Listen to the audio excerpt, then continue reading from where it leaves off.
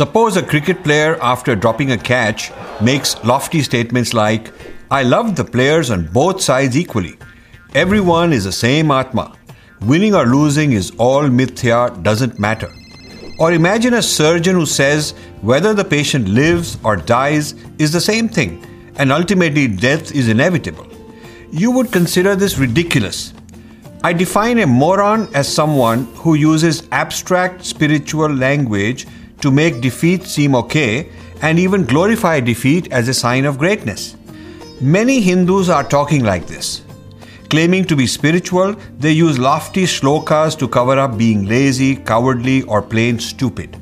They don't understand the context in which these lofty statements were made, and they cannot differentiate one context from another. Actually, such persons suffer from a loss of kshatriyata and deep inferiority complex. Please note that when it comes to personal transactions involving their own career or business or family, they are very selfish and competitive. They are not confused about spending too much money to buy something, or whether they win or lose in getting a job, or whether they are looking good or enjoying life. But when asked to take responsibility for society and dharma with no selfish benefit, they pretend to live in some cloud of fuzziness and abstraction. This moron mentality has distorted Indian civilization. Many gurus today are behaving like morons. The word smriti refers to a formal system of ideas or code of conduct. I define moron smriti as a behavior pattern which evolved in India over many centuries. Maybe it was a survival response to foreign oppression. If you can't face something, you pretend to feel good and ignore the reality. An important step in decolonizing is to become self-conscious of our own moron tendencies and publicly point out these in others.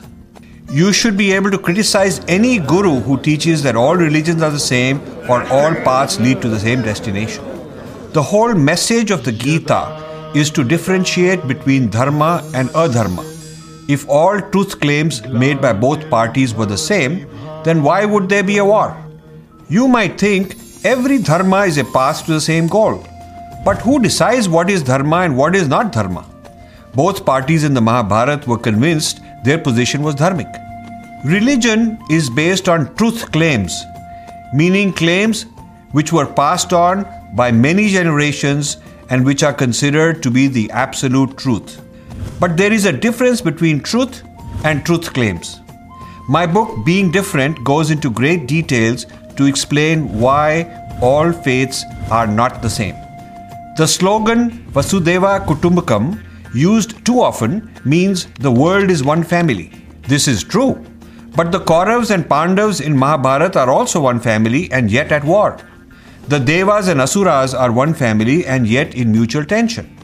Not only humans but all life, including animals, plants, bacteria, etc., all have Atma and all belong to the Vasudhaiva Kutumbakam as one family of living creatures.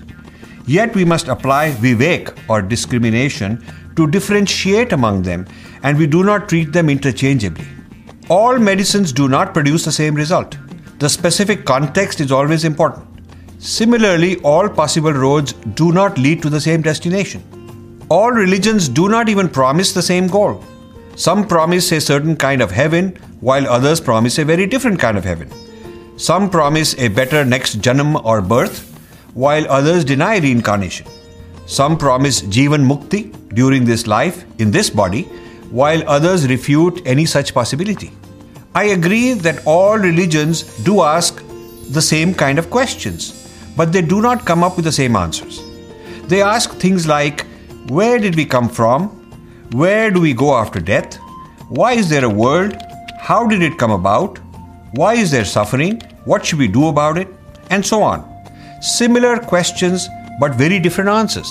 Also, sameness must be symmetrical in both directions. So if X is the same as Y, then Y must be the same as X. This means if Hindus are taught to be the same as Muslims and Christians, what about the other way around? Do Muslims and Christians feel that worshipping Krishna or Shiva or Kali is the same thing as their prayer? Certainly not. I request you to be very polite in debating gurus who teach such things. But being argumentative with genuine concerns and sincerity is very much encouraged in our tradition. Another serious confusion among morons is what is called world negation, a widespread belief that Vedanta promotes escapism from the real world. Because the world and everything is mithya, there is no reason to improve it. Why bother curing diseases? Why bother building a better economy, helping society, engaging with opponents, and so on? This false thesis about Vedanta has been taught by many gurus and has become entrenched in the academy, in the media and popular culture, both Indian and Western.